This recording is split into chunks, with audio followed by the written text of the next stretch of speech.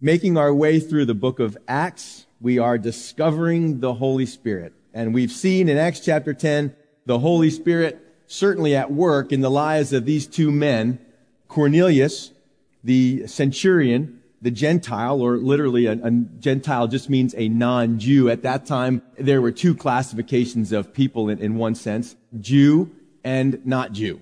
That's pretty simple, right? On, off. Jew, not Jew. And Cornelius fell into the not Jew category. And up until this time, all the people that are responding to the preaching, all the people that are responding to the apostles' message, they're all Jewish. So Pentecost, who's getting saved at the day of Pentecost? It's all Jewish people. And then as the message continues to spread, it does go to the Samaritans, and they're at least still part Jewish. So Acts chapter 10 is this radical chapter that shows that the message of Jesus going to the Gentiles and God's acceptance of them. And now for us, for many of us, for most of us, there's probably some Jewish folks in here, but for most of us, this is really good news. Because the Jews at that time considered the Gentiles as just, God needs something to stoke the fires of hell with. You think I'm kidding.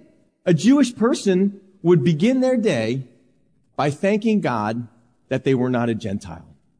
This was their God, and they took ownership of this God, and this God was certainly not interested in anybody that wasn't Jewish, because he was the God of the Jews. And he is the God of the Jews, and that's true, but he's also the God of the Gentiles. I'm getting ahead of, you've made me get ahead of myself now. This man, Cornelius, this Gentile centurion, leads 100 troops. Peter, on the other side, he's in Joppa, 32 miles to the south. In one sense, these guys are fairly close together. Only 32 miles separates them. But in another sense, they couldn't be farther apart. Culture separates them. Jew and Gentile. And God is doing the unthinkable, the amazing. He's bringing them together.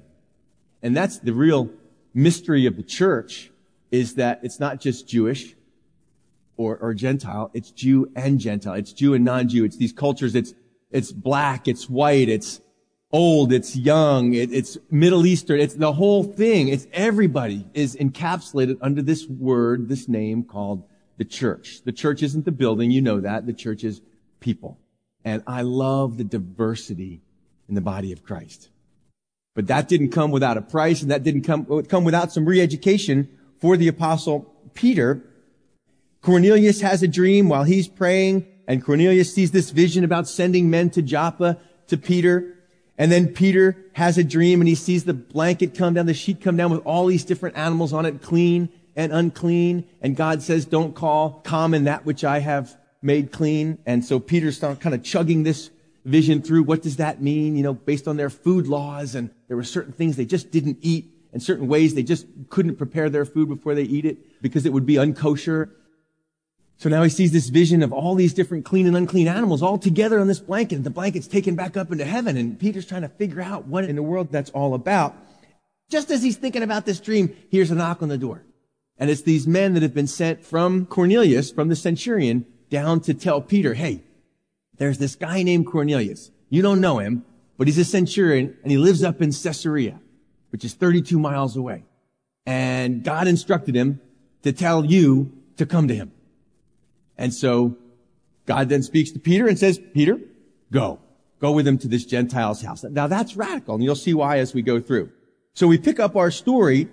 They've headed out to, as a group, 10 of them all together. They've headed out from Joppa to Caesarea, and verse 24 is where we pick up. And the following day, this group of 10 people, entered Caesarea. Now Cornelius was waiting for them, and had called together his relatives and close friends. As Peter was coming in, Cornelius met him and fell down at his feet and worshipped him. But Peter, lifting him up, saying, stand up, I myself am also a man. And as he talked with him, he went in and found many who had come together. So stop right there. Peter shows up with this little entourage, the 3 guys that had come from Caesarea to Joppa. And then Peter says in chapter 11 that he had 6 guys with him. So Peter, that's 1, plus the 6 that were with him, that he took with him, that's 7, plus the 3 that had come down from Cornelius, that's 10. So that's how I get that number. And they go back up to Caesarea, and they enter Cornelius' house, and they find that Cornelius has been waiting for them. Now, he had no idea. He sends his servants off.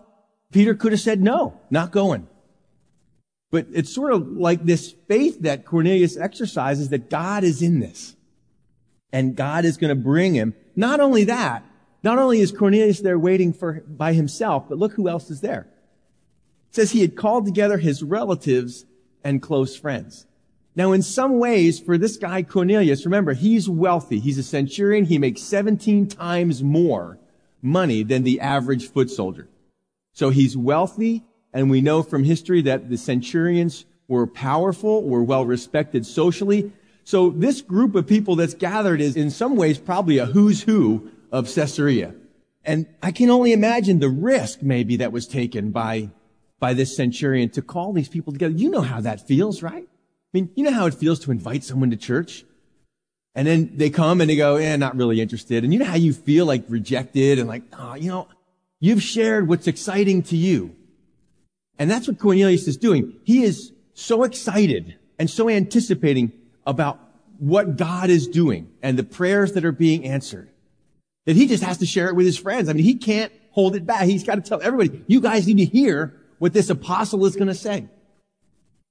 One of my favorite passages in the Old Testament is the story of Samaria being routed by the Syrians. And hang with me here. This is a really important story. At that point in history, the way you would be conquered in your city is they would just basically surround your city and starve you out till you ran out of food, and then they would resort to eating their children and horrible stuff like that. That's actually what they did, just to survive until all the food was gone, and you either starved to death or you gave yourself up. And so the lepers are sitting outside the walls of the city, and everybody's starving. And they look at each other like, what are we doing here? We're going to die if we stay here. Or we could give ourselves up to the enemy, and they'll either be merciful to us and we'll be able to get something to eat, or they'll kill us. So either way, we're dead. Potentially. There's only one hope, and that's if we could surrender, and then maybe we'll live. So let's go for it. So they go out to surrender to the enemy camp, but what's happened in the meantime, God has scattered the enemy. Like the enemy camp had fled. They left their tents, they left everything, all their food, all their provisions. So these 4 lepers go out to the camp, and everybody's gone, and all this food is there. So they start doing what you and I would do. They start chowing down. I mean, they are going to town with all this food. Just, pass me a chicken leg. This is great. I'll get some more. And they're just having this feast. And then one of the guys remembers that there's people starving in the city. And they start to feel guilty. And they say, wait a second. It's not right that we should be chowing down and feasting on all this good food while just down the road there's a whole city that's in starvation that doesn't know the army's gone. How can we keep this to ourselves? And for me, that passage has been, I guess, the driving force behind me and my personal evangelism in my life. Like, I have just been so blessed and so filled by the Word of God. And I think as I come into church on Sunday, how do we keep this to ourselves? If you've been blessed and you're full and you're chowing down on the good things of God and the blessings of God, how do you keep that to yourself? When people out there are starving for truth, they're starving for love, they're starving for acceptance, they're starving for forgiveness, how can you keep it to yourself? And I think it's a great parable, a great analogy. Cornelius evidently feels this way. He's waiting, and he's called together his relatives and his friends. And as Peter comes in, he sees the house is full. Peter is going to preach to a packed house. This is every fisherman's dream, to fish in a stocked pond. I mean, they're waiting. One other little note, it's interesting as they greet each other. What's the centurion do? Does he make Peter bow down to him? He falls at Peter's feet. Isn't that, think about that. This is a decorated, professional, military, high social status, wealthy soldier. And he sees Peter, and he bows down at his feet. The military bowing down to the spiritual man. And Peter, also humble, says, hey, wait a second, get up. You and I, man, we're cut out of the same, we're both human beings. Don't bow down to me. I'm not the one you bow down to. So I just like that little interchange that you noticed in there. Verse 28 says, then he said to them, you know how unlawful it is for a Jewish man to keep company with or to go to one of another nation. But God has shown me that I should not call any man common or unclean. Therefore I came without objection as soon as I was sent for. I asked then, for what reason have you sent for me? So Peter just shares with them what they already knew, what Peter knew, that, hey, according to our traditions, according to our customs as Jews, I shouldn't be here. You ever been in a place like that? I'm not saying for sinful reasons. Like there's some places I've been and I go, I shouldn't be here. This is bad news being here. But sometimes you're in a place where you go, what am I doing here? How did I get here? Because Peter says, we don't have dealings. This is sort of, if I'm remembering correctly, this is sort of what the woman at the well says when Jesus comes to her. How is it that you, a Jewish man, are talking to me, a Samaritan woman? Like we shouldn't be talking. Like culturally, we're crossing some big lines here. And Peter recognizes that I'm crossing some big lines. And you can imagine in our own country during the days of segregation, there were those that crossed those lines. And what happened to them? They got a huge burden of conviction on them, for outside persecution on them. I mean, they took a beating because of that, and sometimes literally, for crossing lines. Anybody who's going to take things in a new direction is going to have to cross some lines. And that's what we see. It's going to take some courage, and Peter shows that courage, but not just because it's what he's deciding to do. What's he say here? God has shown me. Hey, I'm understanding the blanket thing. I'm understanding the clean and unclean animal thing. It's not about food necessarily. It is to some degree because it was food that kept these cultures apart. But it's about people. It's about people. He says, God has shown me. What's the last thing God has shown you? When's the last time you could say, I used to think, but God has shown me? I used to think marriage was this. Or I used to think work was about that. I used to think life was about this. But God has shown me. Is God teaching you? I mean, are you learning from God?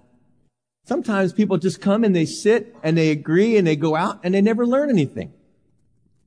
You've been sitting in church for 30 years and you've still not really learned it. You've not said, God has shown me, and then acted on that. Peter didn't just say, well, God showed me, but I'm not ready to accept it yet. God has shown me that I cannot call any man common or unclean. And then he acted on that. He went to the house of the Gentile man. And he tells him that. He said, I came kicking and screaming. Because sometimes that's how we obey God, right? God, I obeyed you, but I don't like it. When God shows it to you, the fight is over. You go, oh, now I see it. I should have had a V8 moment. Oh, how could I have missed that? And you read his word and he speaks to you and you, wow, I can't tell, the things in my life, the truths that I hold most dearly are those truths when I've been just sitting down reading my Bible and I read that passage and I go, that's really troubling. I've shared it with you before. I'll share it again. I share it pretty often. One of the most radical truths, just by way of example in my own life. I remember reading in the Gospel of Luke where God talks about grace and being a God that he's kind to the unthankful and the evil. And I thought, whoa, that challenges me. Kind to the unthankful. No, the unthankful, I want them to get what they deserve because they're ungrateful. And I ain't helping them. I ain't doing nothing kind for them. But I got this window into God's grace. And he says, if you want to be my children, you have to take on my behavior. And my behavior is that I'm kind to the unthankful and the evil. And I said, oh God, that's kind of heavy. But it impacted me. And I said, well, I should be kind to people that are evil and people that are unthankful. Why? Because God is. And my reward, sometimes then you're kind to a person and they treat you like dirt. No good deed goes unpunished. And you go, well, that's the last time I'm being kind to an unthankful or an evil person. But your reward isn't from that person. God says, and your reward is in heaven. God sees it. God says, I will take care of you when you do that stuff. And so that was just something, a little example, one of many in my life where God showed me something. And I said, wow, I got to respond to that. And that's what happens to Peter. His mind is being reprogrammed, and his life is going to be reprogrammed because of this. Therefore, he says, I came without objection as soon as I was sent for. And look what he says. As soon as I was sent for, I asked then, for what reason have you sent me? Now, he had been told by these guys that came from Cornelius that he had some words. Look back at verse 22. They say that Cornelius had instructed them, that Cornelius had been instructed by a holy angel to summon you to his house and to hear words from you. So Peter knew that he had something to say to them, but he's not sure exactly what. Remember, he's been invited places for healings, Tabitha, he raises her from the dead. He's doing these miracles. He may even be thinking about the centurion's servant in Matthew chapter 8 that Jesus healed, where the centurion comes and bows down and says, my servant is sick. Can you heal him? And you don't even have to come to my house. I'm not worthy for you to even come under my roof. And Jesus comments on his faith, and the centurion's servant gets healed. And so maybe Peter thinks he's going there. Maybe somebody needs healing. Because I'll tell you what he doesn't expect. Even though he's entered the house of non-Jews, I don't think he expects what's coming. I don't think he's anticipating God to accept them on the same level he's accepted the apostles and all the Jews. So he says, hey, for what reason have you sent for me? Who's sick? Where's the dead body? Let's do this and then I can get out of here. That's not what he says, not what happens. Verse 30. So Cornelius said, 4 days ago I was fasting until this hour. Just recounts the story. At the 9th hour, I prayed in my house, and behold, a man stood before me in bright clothing and said, Cornelius, your prayer has been heard, and your alms are remembered in the sight of God. And I noticed it's singular. That doesn't necessarily mean anything, but I have to wonder in my heart, is there a specific prayer that Cornelius has been praying? Maybe he's feeling, like I'm a God-fearer. I give alms. I pray at the times the Jews pray. I do these things, but I still feel like there's something missing. I still feel like I'm not accepted by the God of the Jews. Maybe he's praying that. Like, God, I just want to be accepted. I want to feel accepted by you, because as a Gentile, he would have still been an outsider in terms of the God of the Jews. He wouldn't have been allowed in certain places where the Jews went, wouldn't have been allowed to partake and participate in some of their events. So maybe still feeling like an outsider, maybe feeling like, God, I just want to know that I'm accepted by you. Could be. I don't know for sure. Maybe he was praying about, Lord, God, I give these alms, I help people, I do these prayers at the right times in the right way. I have this ritual, this religious routine that I go through, but I'm still dealing with the guilt of bloodshed. The lives I've taken on the battlefield. The people that I've disciplined, the hurt that I've inflicted. How do I deal with that guilt? Maybe he's praying that kind of prayer. Again, I can't say for sure, but it's his prayer that's heard, and God responds as your prayer has been heard, your alms are remembered in the sight of God. I see what you're doing, God says. And he said to Cornelius, send therefore to Joppa, call Simon here, whose surname is Peter. He's lodging in the house of Simon, a tanner by the sea. When he comes, he'll speak to you. So I sent to you immediately, and you have done well to come. Now therefore, I love this line, we are all present before God to hear all the things commanded you by God. And there they are, like blink, blink, just looking at it, like, okay, you're on. This is every preacher's dream. This is, again, Peter's called to be a fisher of men, and God has stocked the pond, and they're all starving. You just put your hook in, and you get a catch. And this is every preacher's dream. Peter's looking at all these people around. There's military people, there's aristocrats, and they're all their families, and everybody's there. How many people? We don't know. But the house is packed. And they all say, Peter, we're all present before who? Before God. That's a greater recognition than many people today have. You came in to be present not before a preacher, not to hear the words of a pastor.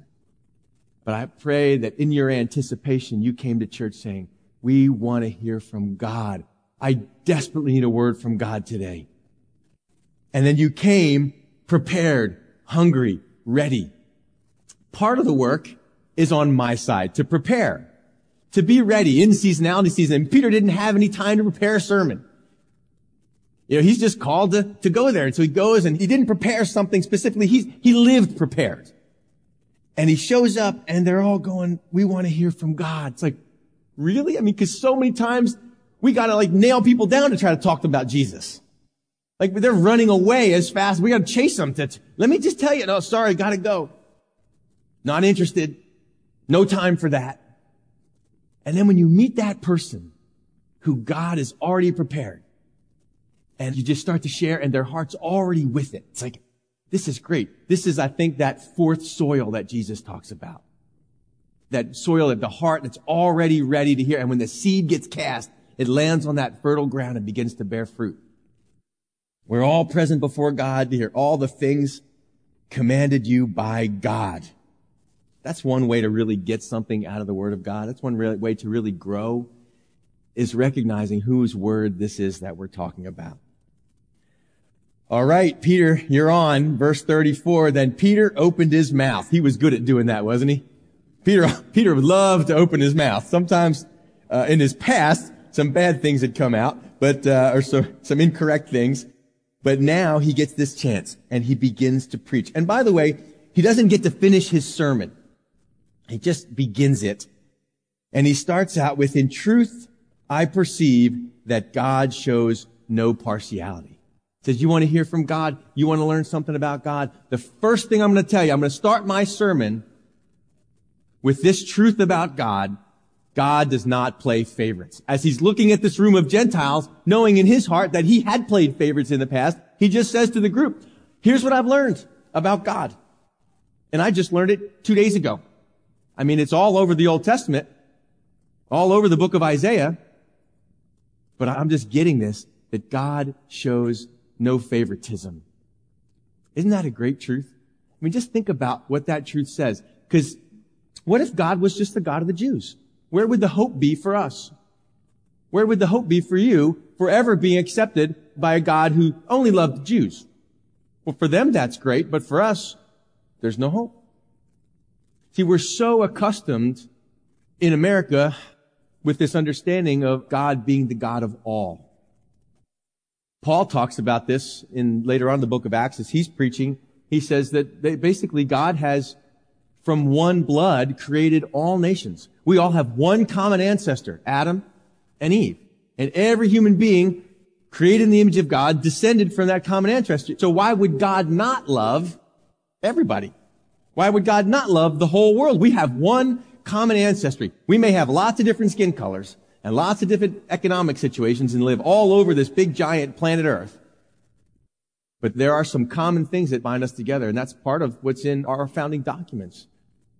We believe that all men are created equal. And that's a truth because we're all created in the image of God. And so Peter says, when it comes to God, he doesn't show conditional love. He shows unconditional love. He's not afraid to associate with this group or that group. He doesn't play favorites. He doesn't go, well, I really like these people. I don't really like those people over there. I'm not really into what they're into, so I'm going to stick with these people over here. And we understand that about God. The problem is we are so full of showing favoritism. We want to hang out with wealthy people. We want to hang out with popular people. We want to hang out with, this or that person, this group or that group. And God tells me another truth that was impacting to me. Romans chapter 12, God says, associate with the humble. Because he does. Jesus didn't come born into a palace hanging out with just the aristocracy, the rich, the wealthy. He was born poor. And largely over the course of history, the message that has been really impacting to the poor, he made to be rich in faith. That's what James tells us. And so we like to associate with popular. We show favoritism. But God says, no, I want you to associate with the humble and the popular. They all need the Lord. They all need me, Jesus says. No partiality.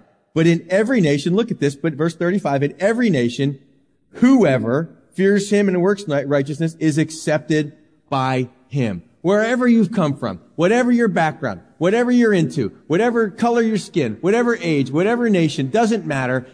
Heaven is filled with people from every nation. And guys, wherever you're from, listen to me saying it to you this morning on behalf of God, as his ambassador, I say to you, whoever you are this morning, you can be accepted by God. And that is tremendous news because there's a lot of people on this earth who don't want to have anything to do with you.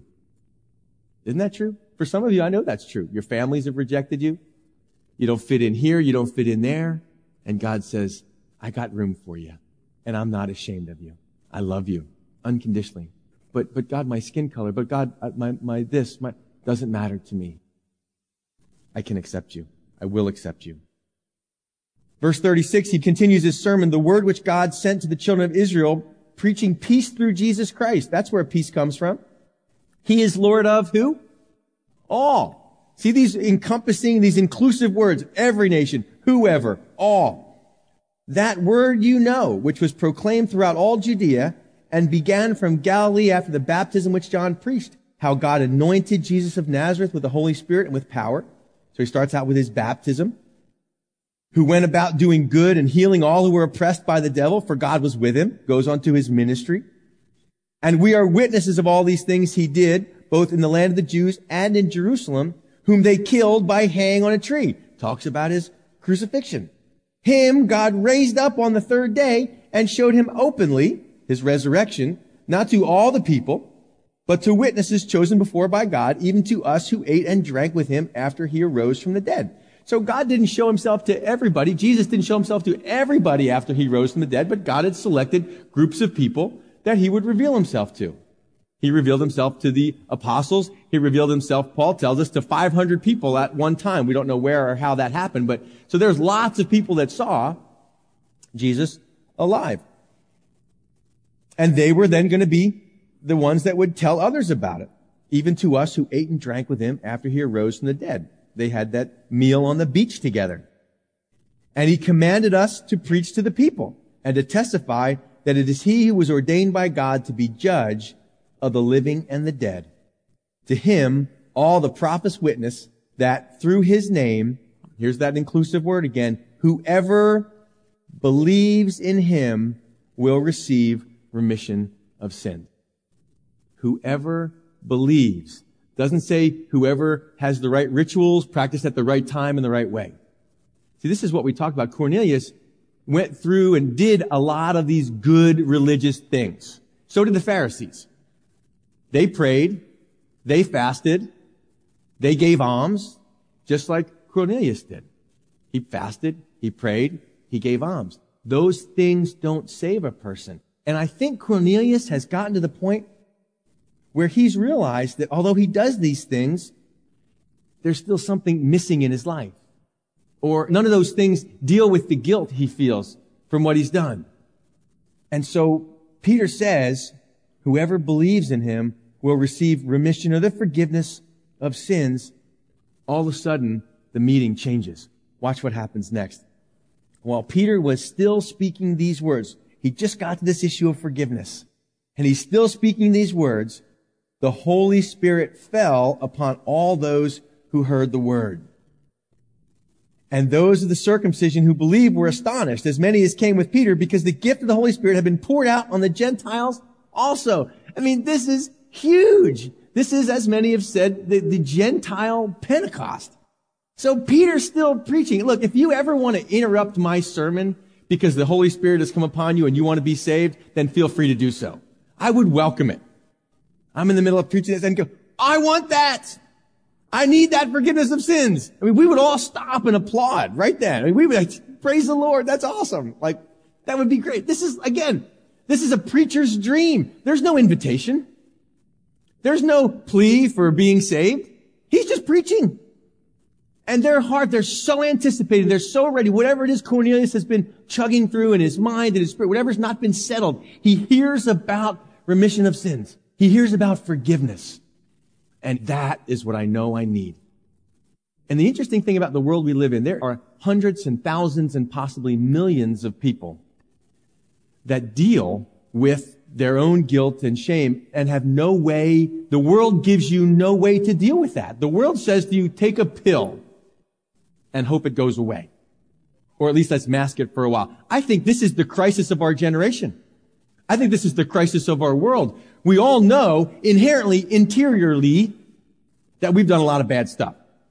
And I think we all know that although we try to hold to this external identity of being good people, I think when you get alone and you're honest with yourself, you know that being a good person is about more than just doing some good things here and there. I think deeply inside we know we've done wrong. And when you question a person about that, they're willing to admit it.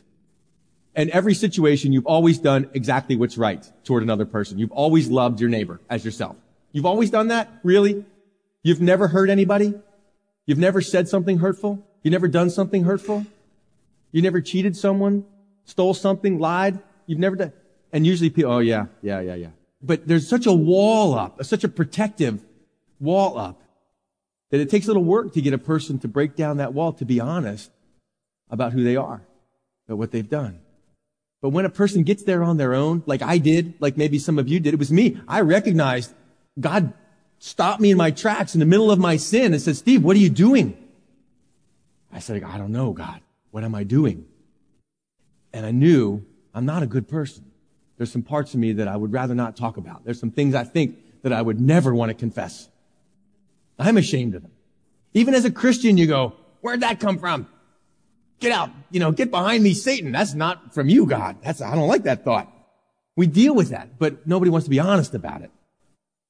But the question is then, let's say you come to that realization in your life that morally, ethically, you've done some wrong things. What do you do with that? Well, I try to just counter it by doing some good things. I try to make it go away. But you realize you can't. The average person in the world really has no way to deal with any closure for their moral or ethical law breaking. They don't know how to deal with it. Like if you break the law, if you get a speeding ticket, you have a way to close that out, right? You pay the fine and it brings it to closure and then you are restored back to righteousness, right? You've paid the penalty, you've done what's right and you're restored. What do you do spiritually? And how do you do that on a spiritual level? How do you do that ethically, morally? You try to do it, you try to pay it back somehow, but you can't. You can't unscramble an egg. You can't unhurt the person that you've hurt. And so people live trying to mask that with drugs or alcohol or success or ambition or workaholism or religion. And all these things try to mask that deep inner need that you know you have for forgiveness of sins. And when they hear that offer, I think Cornelius is probably the first in line, don't you? That is what I've been looking for. And as soon as he repents in his heart, he hears that message, the Holy Spirit comes upon them. Look at that. He's still speaking. The sermon is interrupted. The Holy Spirit falls upon those who heard the word. And it was something outward. It was something, look at verse 46, that they heard them speak with tongues and magnify God. It was very unmistakably obvious what was happening. Otherwise, they would have doubted it.